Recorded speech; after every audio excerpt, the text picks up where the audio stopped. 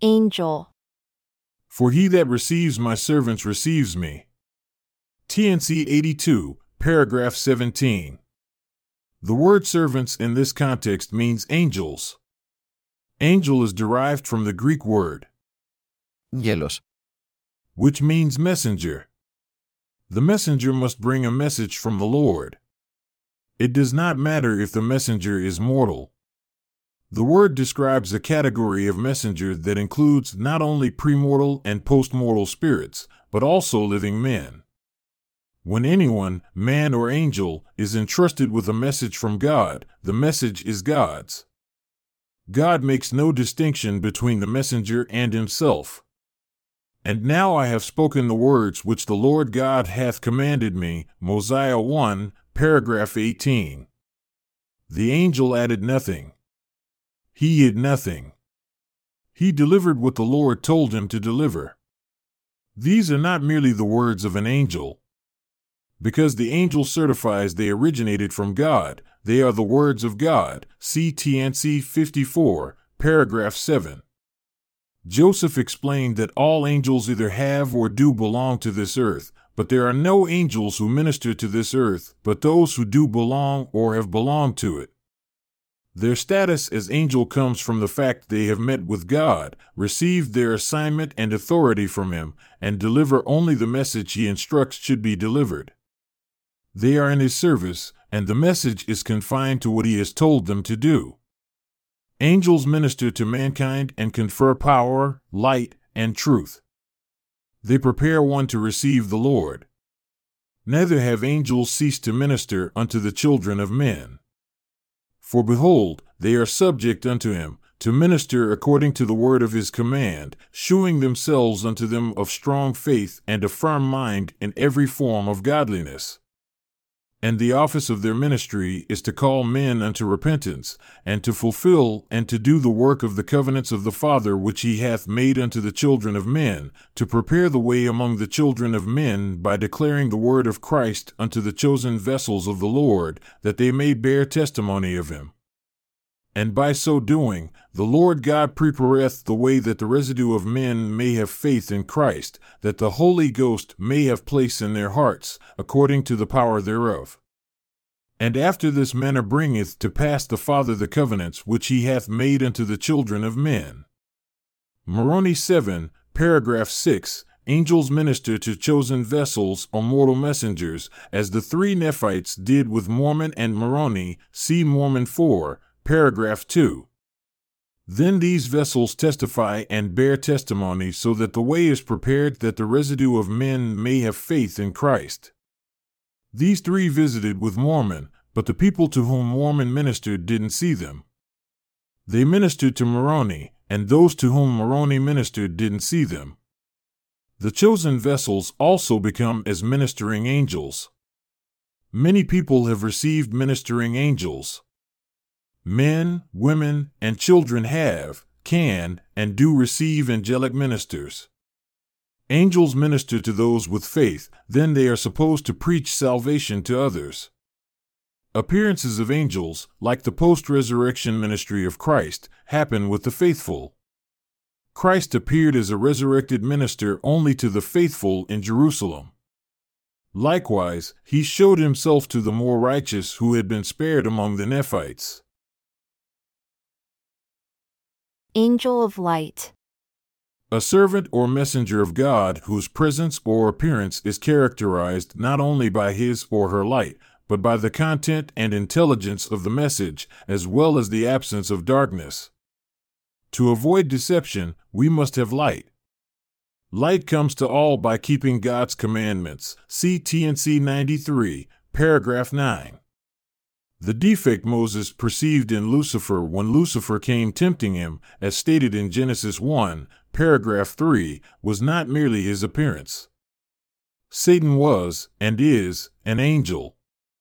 TNC 69, paragraph 6 describes him as an angel of God who was an authority in the presence of God and was cast down. Such a being does not look vile. Visually, he may appear to have light and glory. Because he is a liar, he uses his appearance as a pretense to be an angel of light. Moses was able to discern between Satan and an actual messenger from God, but that had nothing to do with the appearance of Satan. It was because of the content of the message. Moses distinguished between his message and the Lord's. The Lord's was a message of glory, which is intelligence, or in other words, light and truth. Satan's message takes one into a dark and dreary waste. Anger.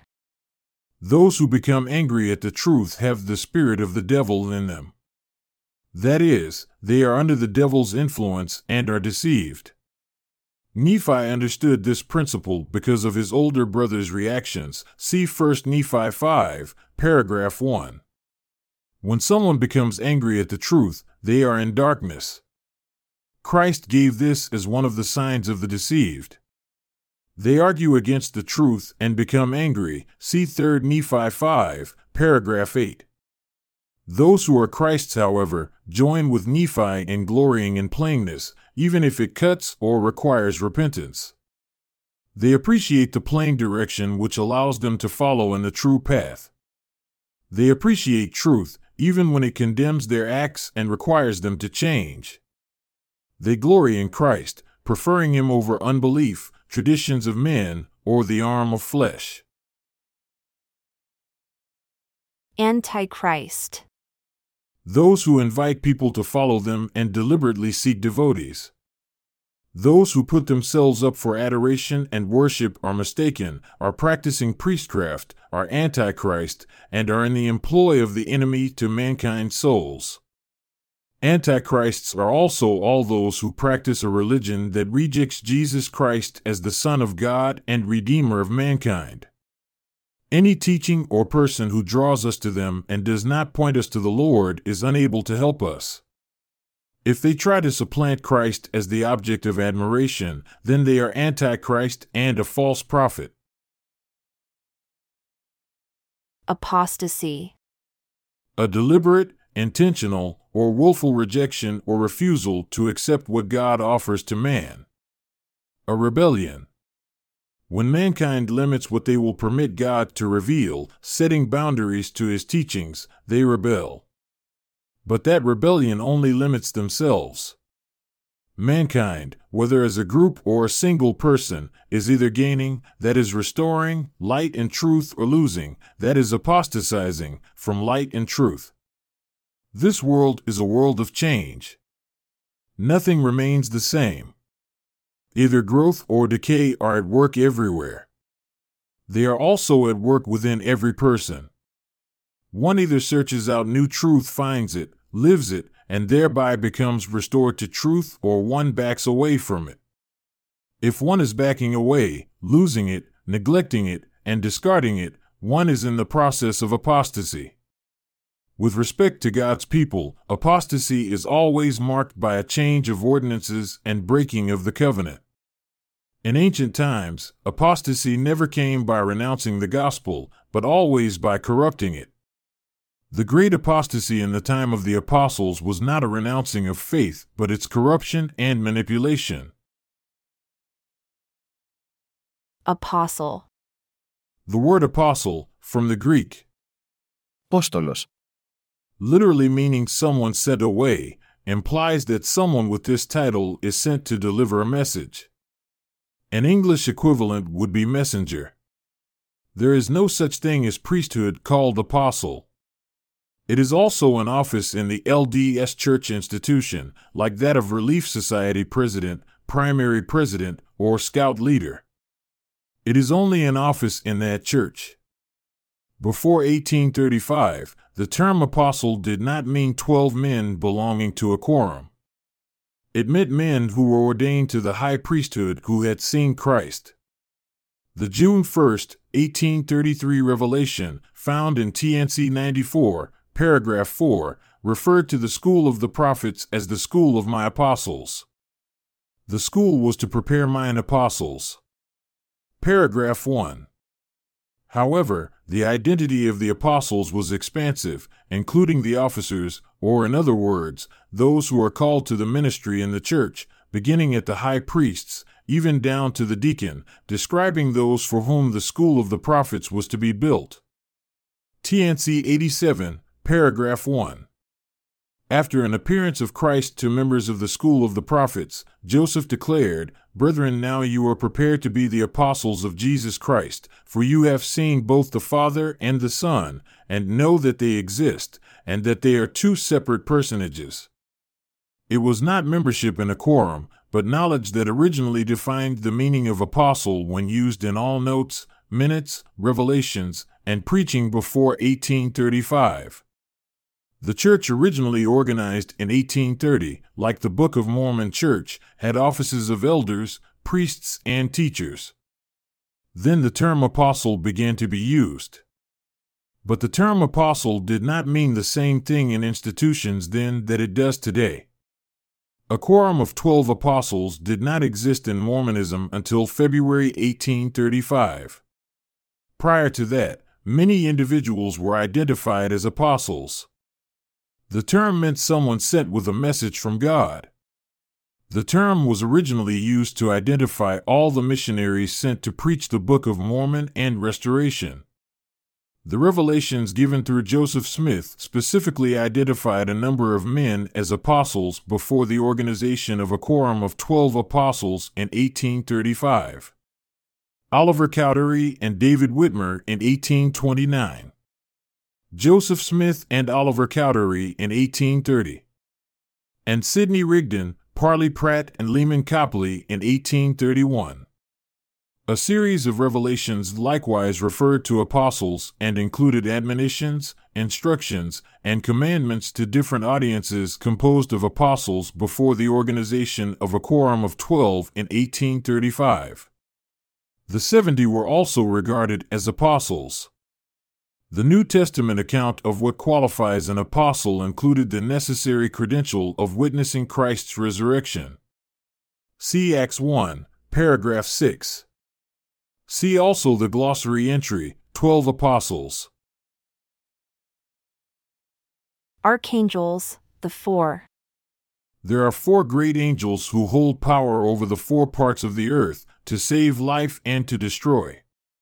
These are they who have the everlasting gospel to commit to every nation, kindred, tongue, and people, having power to shut up the heavens, to seal up unto life, or to cast down to the regions of darkness. TNC 74, paragraph 8. They are real. They are known as Michael, who is Adam, Gabriel, who is Noah, Raphael, who is Enoch, and Uriel, who is John. They hold control over air, water, fire, and earth, respectively, the 4 parts of the earth. In spite of their ministry, mankind should not worship them, nor pray to them. Egypt may have identified and understood them better, acknowledging them as the 4 sons of Horus, but Egypt erred by exalting them to worship and prayer. Along with other heavenly beings the Egyptians called Neteru and which the Hebrews called angels, these comprised the host of heaven led by Jehovah. The first error God corrected for Moses was this idolatry of angels, who are not to be worshipped but are to be recognized and respected as God's messengers and servants. See Exodus 20, paragraphs 3-5. Michael means who is like God. Gabriel means the strength of God. Raphael means the healing of God. And Uriel means the light or fire of the Lord. Ascension. There is a relationship between ascension in this life and the right to ascend in the afterlife which is mentioned, but not well explained, in Scripture. There are 2 ascents. One is temporary and happens when men are caught up but then return to this world. It represents overcoming the world and returning the individual back to the presence of God. It is called redemption from the fall because it brings the individual back into God's presence. Ether 1, paragraph 13. This form of temporary ascent is designed to establish a covenant or promise related to the other, more gradual ascent through development of the individual. The temporary mortal ascent secures a promise for the individual that they will be permitted to make the eternal ascent to where God and Christ dwell in the afterlife. The second form is the actual ascent, involving redemption and securing eternal life. It is a methodical process over eons of time to bring those who ascend to reside where God and Christ dwell. See T&C 69, paragraphs 14 and 28. In the King Follett Discourse, Joseph Smith said this: "Thus you learn some of the first principles of the gospel about which so much has been said. When you climb a ladder, you must begin at the bottom and go on until you learn the last principle. It will be a great while before you have learned the last. It is not all to be comprehended in this world. It is a great thing to learn salvation beyond the grave. This is the growth, by degrees, which results in exaltation. Here, then, is eternal life, to know the only wise and true God. And you have got to learn how to be gods yourselves, to be kings and priests to God, the same as all gods have done, by going from a small degree to another, from grace to grace, from exaltation to exaltation, until you are able to sit in glory as do those who sit enthroned in everlasting power." The second form of ascent cannot happen in mortality but is accomplished over time. It requires attaining to the resurrection, meaning that death has no claim on this person because he or she merits eternal life. This is what Christ gained in his life and through his sacrifice here.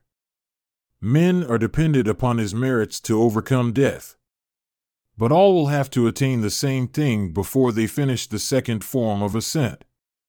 Christ is the prototype of the saved man, and all must be precisely what he is and nothing else, or not be saved, according to the Lectures on Faith, Lecture 7, paragraph 9.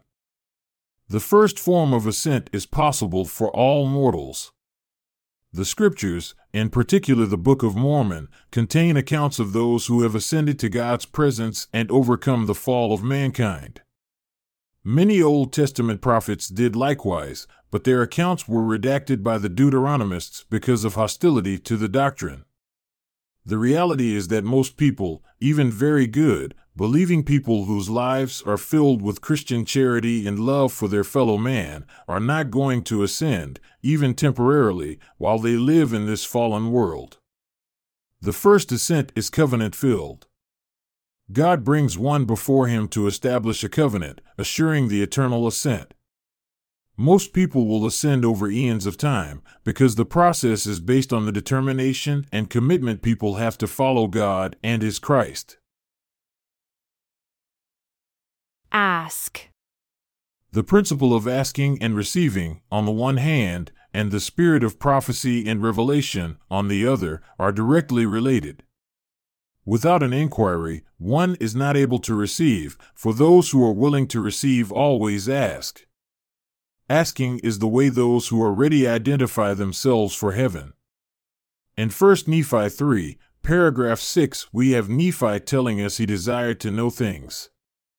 He believed God could make them known. And he was pondering the things he was seeking. Then, in response to this process, the Lord sent an angel who inquired of Nephi. What ought to stick out most in this passage is that Nephi is now granted an audience with an angel, and the angel is inquiring of him, "What desirest thou?" He is in the presence of an angel, but before he can learn anything, the angel first asks him, "What do you want?" That should tell you something of great significance. Heaven responds to inquiries. This is one of those eternal principles. Heaven is controlled by ordained limits or governing principles. Just as we must abide the conditions for obtaining blessings, heaven's help comes in response to ordained limitations, principles, laws, and ordinances. This is why the angel does not launch into a lecture right away. Instead, the angel asks Nephi what he wants to know so the balance and limits are maintained. If you aren't asking, you are sealing the heavens. You disqualify yourself from further knowledge. God did not come in response to Joseph Smith's silent desire to know more. The first vision came as a result of a specific vocal and private prayer in which he asked to know more. When the Father and Son appeared, the first words spoken were, "Joseph, this is my beloved Son. Hear him." Then nothing further happens until Joseph asked the personages who stood above him in the light, which of all the sex was right. God did not force an answer upon Joseph, nor comment further until Joseph had first asked a question. It is not heaven's responsibility to force upon us answers to questions which we do not ask. Unless we are willing to ask, we will not, in fact cannot, receive. This is why teaching we should not ask to know more of God's mysteries is so pernicious. It is not only false, it limits heaven's ability to provide light and truth to us. We seal the heavens when we comply with such instruction. Nephi asks, "I desire to behold the things which my father saw." 1 Nephi 3, paragraph 6. Then the angel asks Nephi whether he believed the things his father had been teaching him. Nephi says he did believe. Indeed, Nephi said he believed all the words of my father. Having now secured from Nephi both a question to answer and a confession of faith in the Lord's spokesman, Nephi's prophet father, the angel reacts with overwhelming joy. "And when I had spoken these words, the Spirit cried with a loud voice, saying, Hosanna to the Lord, the Most High God, for he is God over all the earth, yea, even above all. And blessed art thou, Nephi, because thou believest in the Son of the Most High God. Wherefore, thou shalt behold the things which thou hast desired." 1 Nephi 3, paragraph 6. An angel shouting for joy. Here we have a clear indication of just how much it pleases God and His holy angels when a person finally shows their willingness to receive further light and truth by conversing with the Lord through the veil. It is a rare thing. Heaven rejoices over someone who comes with a question, and with faith, and with a desire to know these things, believing the Lord can make them known. This particular alignment of things is so rare an event heaven cannot contain the joy, exultation, and wonder when it occurs. The heavens long for communion with mankind. The silence which prevails is due to our wickedness, and not heaven's unwillingness to open to us. If silence prevails, it is mankind who stopped the dialogue. If asking must precede receiving, and if Joseph Smith was also required to ask before the great revelations of this dispensation were unfolded to him, then all must ask. Failing to ask causes the way to be hedged up and prevents heaven from answering.